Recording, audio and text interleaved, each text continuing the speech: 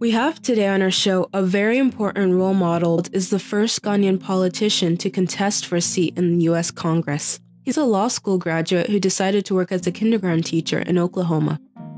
As a teacher, he's received the Best Teacher Award after just 2 years of teaching. He's also served as the founding principal of the Greenwood Leadership Academy, which is a partnership school with the Met Cares Foundation and Tulsa Public School. He's the first Black congressional nominee from Oklahoma Congressional District 1. He is the youngest Democratic congressional nominee in the state of Oklahoma, and overall the first Ghanaian to win a nomination for Congress in the United States. Please join me to welcome Mr. Kojo Asamoah Caesar on our show. Thank you. Thank you for having me. I'm so glad you decided to come onto our show. To begin with, tell us a bit about your childhood, where you're born, about your family and upbringing. Thank you. I am a husband.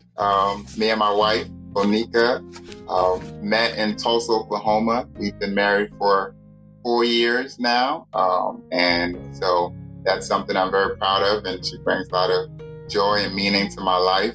I'm also a new dad. We had our first child, a daughter by the name of Odessa Eden, on April 10th of this year. The joy keeps pouring in, and I'm just excited to be a girl dad. And then I'm a son of immigrants who came to the United States from Ghana. My mom was born in Accra and grew up there and came to the United States in pursuit of the American dream, right? And that sacrifice of leaving behind family and friends and familial settings to come to a strange land in search of a better life for herself and her eventual kids has really shaped my journey and my values and my story. So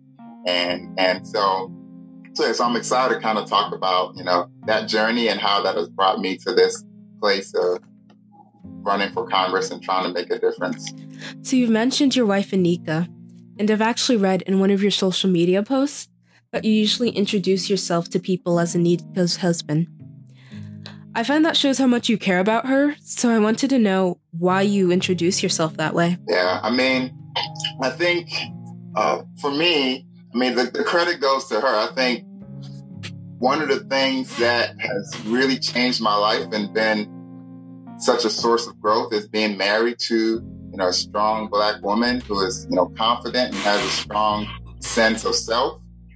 And so the better husband I become, the better person I become, the better leader I become. It's a partnership, and we're all trying to make each other better. Yeah, since you've mentioned that she's always by your side and is your partner and is your personal cheerleader, can you tell us what her first reaction was when you first decided to run for Congress? Yeah, no, she's been so supportive of me. So for me, it wasn't even a thing. It was like, she's just been supportive of me and my journey and my success and me following my purpose and doing what I believe God has put in my heart to do. And I've tried to be the same for her. So it wasn't even a question. Right? She's always told me that she wants me to be the best that I can be and do what God has called me to be. So yeah, it's great to have a supportive, spouse. Anika sounds like a great person. I'm glad to hear she's been supportive this entire journey. It's awesome. I think you guys will get along. I hope you guys are able to meet one day. Yeah, I hope we are too. As I've mentioned earlier, we found out that you're a law school graduate, but you work as a kindergarten teacher. Sounds really interesting. Can you tell me how you ended up from the law school to the kindergarten classroom? Yeah, that's a great question. I talked about my parents' journey and this whole notion of the American dream. Growing up in the States, my mom always told me, Kojo, you have to go to school, you have to work hard, you have to study because you're fortunate enough to be an American. In America, it's the land of opportunity, and don't squander your education. If you learn, you can become anything you want to be. So this notion of the American dream was stamped into me. And as I went through my schooling and, got the chance to go to college and be the first in my family to graduate from college, had the, great privilege to be able to go to law school, I was experiencing some success in my life, but I also saw along that journey that opportunity that my mom was talking about was not really available to all of us, right? For instance, in college, I was part of a community service organization that mentored at-risk youth in the schools surrounding our college, and saw schools that were underfunded, saw high schoolers that were reading on a second or third grade reading level, right?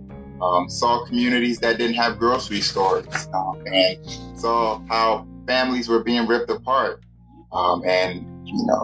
fathers being unfairly and unjustly incarcerated and removed from their kids' lives. And so I came to have this sense of, on the one hand, I am experiencing some success with this American dream, but on the other hand, I realized that American dream is not available to everybody.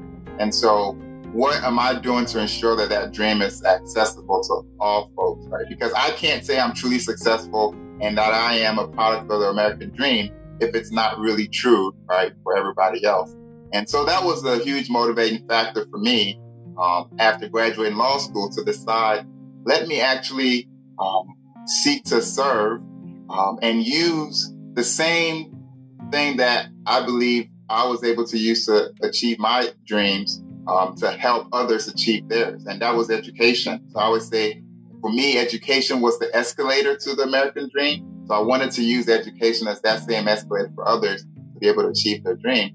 And what better way than to do that through becoming a teacher and teaching kindergarten, right? Getting our kids when they're the most youngest and the most impressionable, and we can make the biggest difference, right, in shaping their journey forward. So that's what drove that decision.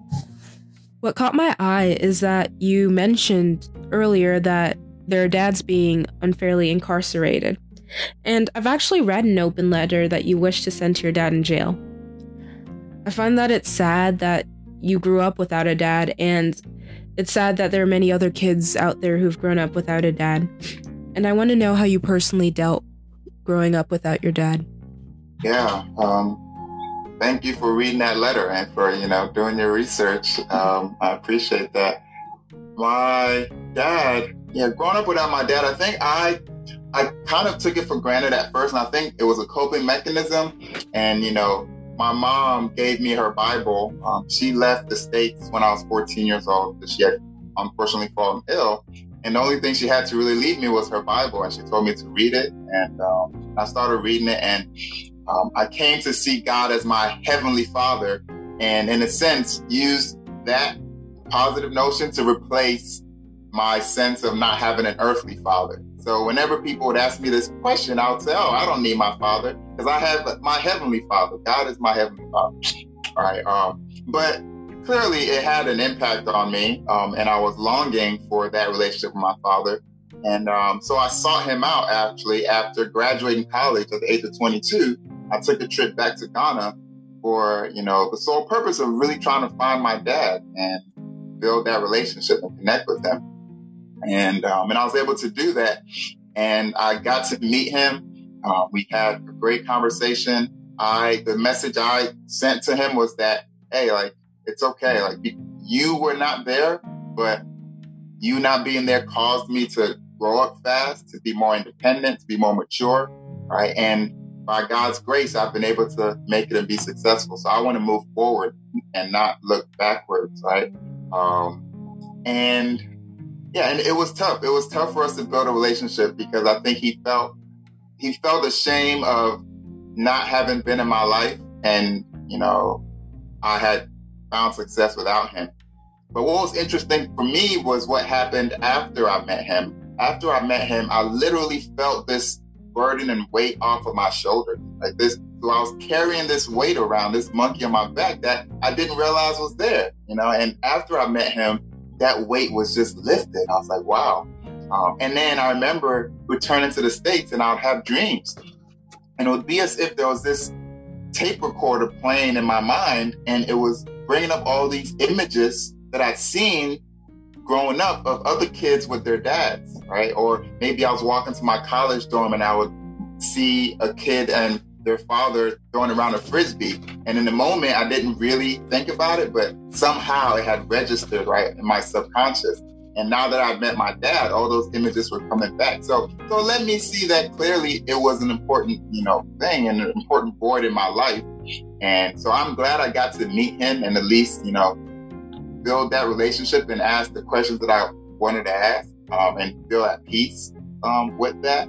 And it's motivated me to be a present father in my daughter's life, right? To ensure that she doesn't necessarily have to deal with that same monkey on her back, right? Growing up. That's really inspirational. I'm glad you got to share this with our listeners. Many might not know what to do with the space not having a dad has created, but you just mentioned you read the Bible and that you have a Heavenly Father, and again, that's really inspirational. My next question has to do with what I mentioned earlier when I was introducing you. We know that Oklahoma is a historically red state, and most would think with your native African background, it'd be better to pursue your political career in a blue state. Why Oklahoma? Good question. I say Oklahoma really chose me rather than the other way around, right? When I graduated from law school and I decided I wanted to become a teacher, and I found this program called Teach for America.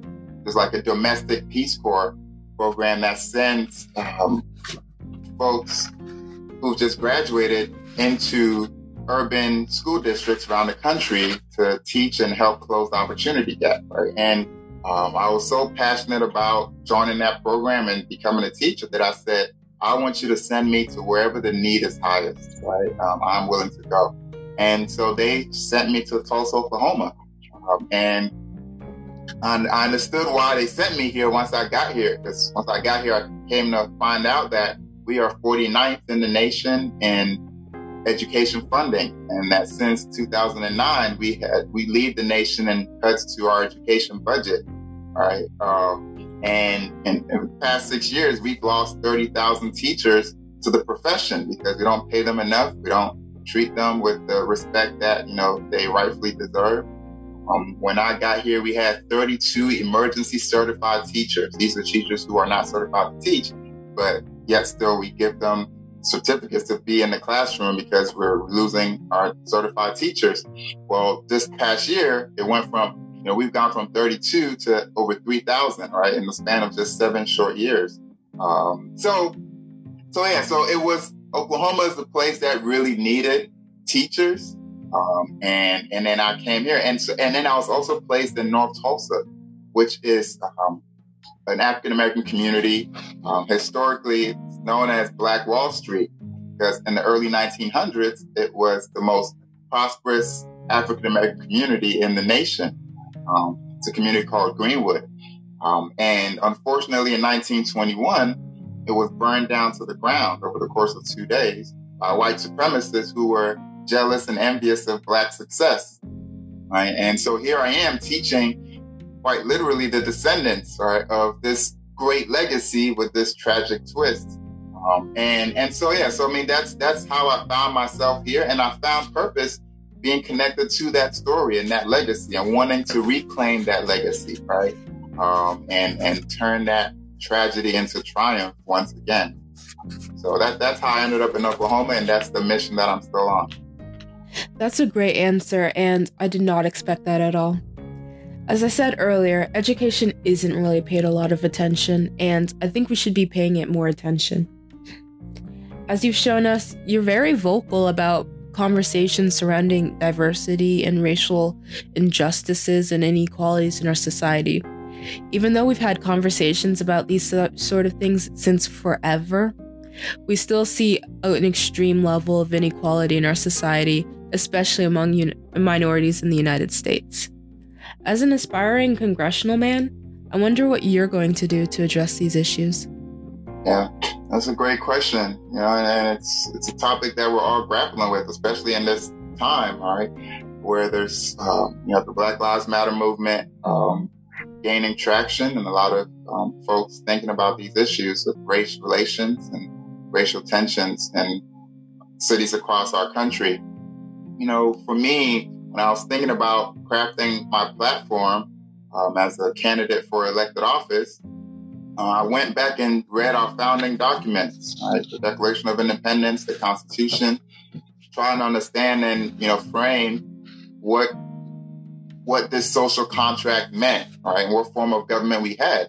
And, we have this representative democracy, and we have a government of the people, by the people, for the people. So you're running to be an elected representative of the people. You have to ask yourself the question, what do the people want? Right. And the answer that I came up with was the same answer that Barbara Jordan, she was the first African-American woman to win a congressional seat in the South. She won in Texas. And she said, the people want an America as good as its promise. Right. Because when you read our documents, it's like you walk away with this sense of high ideals and the promise of America and the promises that America has made to its citizens. But those promises were not real when they were written. Those high ideals, right, were not true when they were penned. But I'm thankful that they were written down at all, because it means that every generation gets a chance to make them more true, right? To build a more perfect union, as our Constitution states. And so my platform is based on what are the things we need to do to build an America as good as its promise. And for me as an Oklahoman, to build an Oklahoma that works for all of us, right? And that's what when we're talking about social injustice and inequities, we're saying that this country is not working for all of us, right? Our states are not working for all of us. Our laws are not working for all of us. And yet, in our founding documents, it says that all men are created equal. They should have added women. And that we are endowed with these unalienable rights, right, to life, liberty, and the pursuit of happiness. So your skin color shouldn't matter. Your family name shouldn't matter. How much money you have shouldn't matter. Whether you own property shouldn't matter, right? We all should have a chance to be able to pursue opportunity, fulfill our potential. And so that's what I'm trying to do, right, is to really, when it comes to issues like education, right, those are directly tied to, slaves were not allowed to read, right? They weren't allowed to educate themselves because their masters realized that if you allow them to read, in a sense, they're going to demand their freedom, right? They're going to become more free. So we're still dealing with that today. We have to, we have to invest in our education. We have to pay our teachers because they're the number one variable to our student success, right? We also have to deal with issues like healthcare, right? And ensuring, in Oklahoma, we are second in the nation in the percentage of people who don't have access to healthcare. My mom, when she got sick, pursuing her American dream, she spent, 4 months in the hospital, racked up a whole lot of bills because she couldn't afford healthcare. And then she went bankrupt. And her story is not unique. In America, the number one cause for bankruptcy is the inability to pay medical bills, right? Things like economic security, right? We have a minimum wage that is $7.25. The parents of the kids that I was teaching, a lot of times, they were having to work 2 jobs, sometimes 3 jobs, just to put food on the table. When I would say, hey, Miss Johnson, I need you to read to little Johnny so you can reinforce what we're learning in the classroom at home, they would do it, but it was tough because, I'm having to work 2 jobs. I'm having to, do the graveyard shift sometimes. And also, so always saying is we should pay people a living wage. In the wealthiest nation on earth, you shouldn't have to work 2 jobs just to survive, right? So let's just raise that minimum wage to $15, right?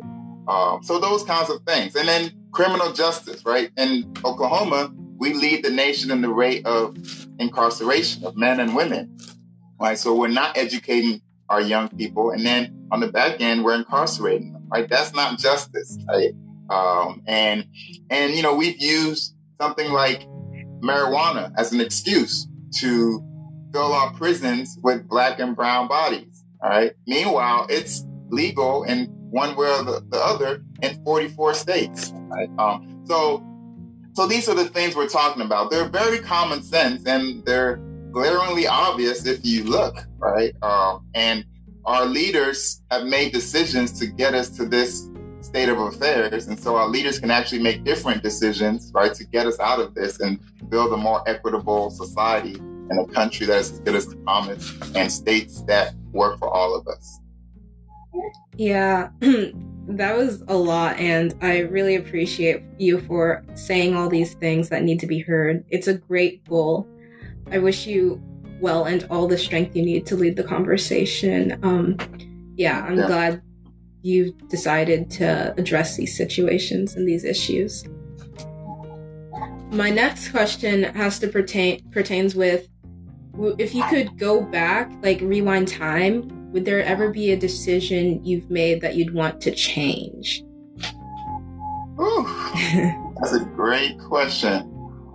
My initial answer, I'm going to think about it as I'm talking through it. My initial answer is going to be no, right? Because I think all things work together for the good, right?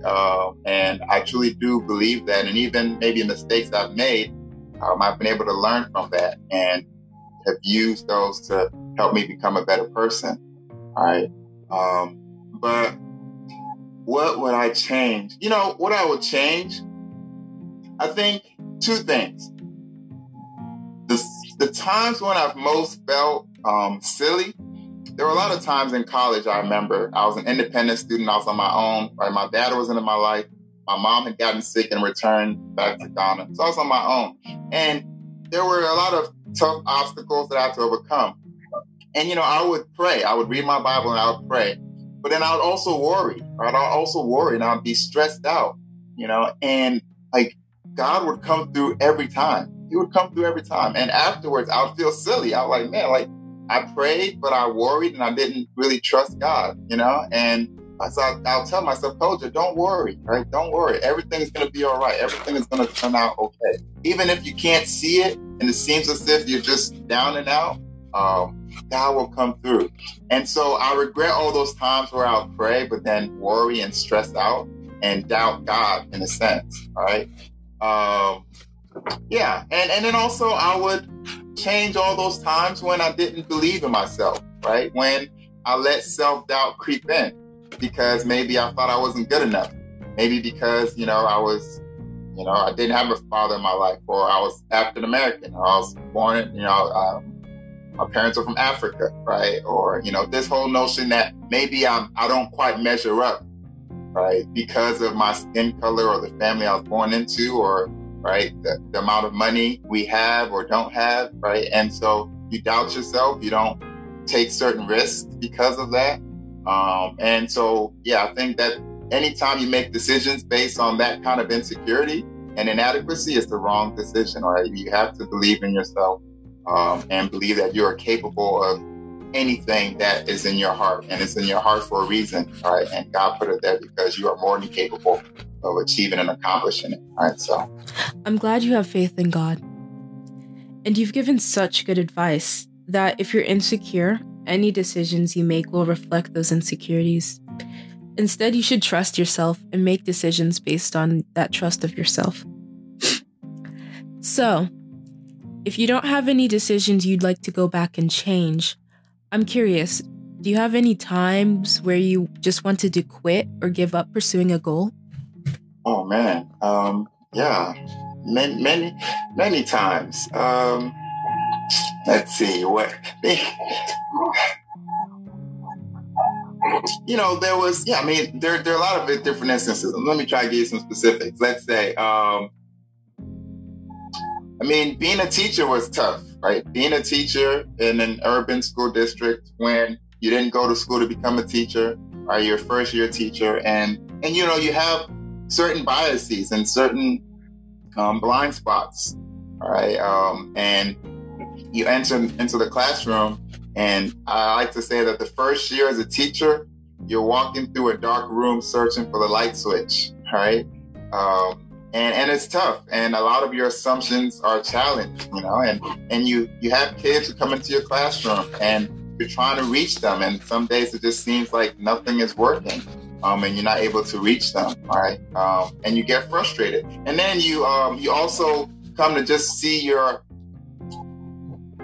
inadequacy in a sense to meet the moment, right? Your need for growth, but realizing that you're not there yet. And so, so like there are those moments where you're like, I feel like I suck at this, and maybe I should quit. And maybe I'm doing my kids a disservice, right? Because they would benefit from somebody else being in this classroom than me right now. So there are those challenges, right, that come. Even running in this campaign, I announced in November of last year. And then come January, I was quite frankly depressed, right? Because, I had a lot of voices in my ear telling me what to do and who to be and what to say and what not to say and, right, who to talk to and who to suck up to and all that.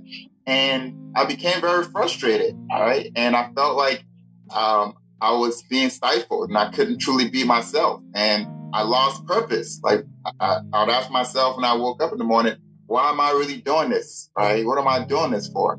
And I for a little bit, I wanted to quit, but I had to come back to, okay, why are you really doing this? Right? And what is the change that you really seek? Right? And do you have the courage to actually be yourself, your genuine, authentic self, irrespective of who is telling you what you should do or how you should do it, right? So I made that decision, and it's made all the difference in January. And I said, you know what? I don't care, quite frankly, if I lose being myself. I would rather lose being myself than to win being what somebody else wants me to be. And when I made that decision, I think we actually experienced, more success and put ourselves in a position to actually experience success, right, than the other way around, right? So. Again, that's great advice, that you always come back to it in the end. You're doing a great thing, and you have so many wonderful reasons behind it. As you said, the why is always important. In the end, you come back to the why of why you're doing something. Yes, yeah, definitely. Speaking of why, the why of our podcast is to share the success story of true role models of African descent. We want to motivate upcoming youth to chart a similar path and work to impact our communities. Could you tell us who your role model is and why? Yeah, I have 3 actually, and they've been there consistently, I think, throughout my whole journey. First and foremost is Michael Jordan. I was a kid, I think I was like 6 or 7 years old, and living in Ghana at the time when I first was introduced to Michael Jordan through these tapes and VCR, tapes of him playing basketball. And it was just so inspiring, and he seemed to be the epitome of greatness, right? And just being the best at your craft, and I've heard a quote that says, Michael Jordan plays basketball better than anyone does anything else, right? And so he epitomizes greatness so much so that when you become great in your field, they say you're the Michael Jordan of journalism, or you're the Michael Jordan of podcasts, right? Mm-hmm. Or you're the Michael Jordan of, doctors. And so that was my first that was my childhood hero. I wanted to, no matter what I chose to do, I wanted to be the best at it, or, at the very least apply myself, right? And be disciplined and be dedicated to, doing it well, all right? And this spirit of excellence. So I got that and was inspired by Michael Jordan with that. When I was in college, a friend of mine gave me a book my freshman year, and it was called Understanding Your Potential. And it was written by this motivational speaker called Miles Monroe, right, who's from the Bahamas. And I read that book, and it was life-changing because he talked about the seed principle. And he basically said we're all like seeds. We come into this world as seeds, and we have immense potential, right? And if you have a seed, that seed actually contains in it a whole forest, right? Because you can plant that seed, you can water it, make sure it gets sunlight, cultivate it, and it grows into a tree that bears fruit, right? And then that fruit has seed in it, and you can take those seeds, you can plant them, and the process goes over and over. Before you know, you have a whole forest, right? And then what you can do with that forest is unlimited, right? You can cut down the trees, you can build furniture, you can build homes, all these different things. Birds can come and perch on the trees. So it was just awesome. And then I started reading all his books, and he was just so motivational. He became my spiritual advisor without me ever meeting him, right? And my kind of leadership mentor just through his books. So that's another thing that I want to say to your listeners is that you may not have, role models directly in your life, but there are a whole lot of people who've been on, journeys similar to the ones that you want to travel, and they've written about it. I'm sitting in a room with books behind me, right? And so you can go to the library, check out a book and read those books. And it's as if you were having a conversation with the author and you were learning from them. You can ask questions and you can think and reflect on the things they're talking about. So Miles Monroe is kind of like that second, role model for me. And then the third and last one out of the three is Nelson Mandela, right? I realized that, for me, basketball may have been Michael Jordan's thing, but my thing was going to be leadership, right? And for me, one of the best leaders of all time was Nelson Mandela, right? Somebody who was a person of character and high moral integrity and had a cause for which he was living and was willing to die for it if necessary, and, was fighting for something greater than himself. He wanted a better world for his people, right? He wanted them to be treated equally, and was willing to go to prison for not just 1 year or 5 years, but for 27 years, right? And then came out of prison without any bitterness, came out and wanted to unite his country, and realized that it wasn't just the oppressed that needed to be redeemed and healed, but also the oppressor needed to be redeemed and healed, and brought the country together. So he's the example that I have as a true leader and the kind of leadership that we need, the selfless leadership, right, that we need in our times. And so those are three of my role models. Now that you've mentioned Nelson Mandela, everyone knows about the many sacrifices he made, the years he stayed in jail. So I was wondering if you were willing to make the same sacrifices he did. Well, that is the aspiration. Obviously, nobody wants to go to jail. Obviously nobody wants to die. But another great man, Martin Luther King, is quoted as having said that, you don't really begin living until you found a cause for which to die, right? So not that you want to die, but you found something that is so meaningful, that you're so passionate about, that you're willing to sacrifice it all, right? And, I didn't quite understand that until, quite frankly, I became a father, right? And becoming a father, your whole world just shifts, because now there's this little human that just, it's as if you have, your heart walking outside your body, Mm-hmm. and you will do anything for this little human, even die if necessary, if it comes to that. So you come to really understand that notion of, there is something that is so important to me, so precious to me, that I'm willing to die for it, right? And in Hamilton, there's a quote, if you've seen Hamilton on Broadway, I think George Washington's character said to Alexander Hamilton, son, dying is easy, living is harder, right? So I think perhaps maybe it gets to a place where it's easier to just say, I'm willing to die for something. But are you willing to live for something? Are you willing to live for the ideals that you believe in, right? And I would like to think that I'm on that path to making those kinds of decisions and sacrifices. And, one of those is graduating law school, right? And deciding, instead of going and trying to earn a whole lot of money, my law degree, let me go and become a kindergarten teacher in a state that is 49th in teacher pay, right? And make, $30,000 a year, but I have this cause that I'm working for, right? That I'm willing to live for, I'm willing to sacrifice for, right? And I hope and I aspire to be that kind of leader moving forward, and in my leadership journey. This is a really great conversation that we've had, and I'm glad I got to talk to you.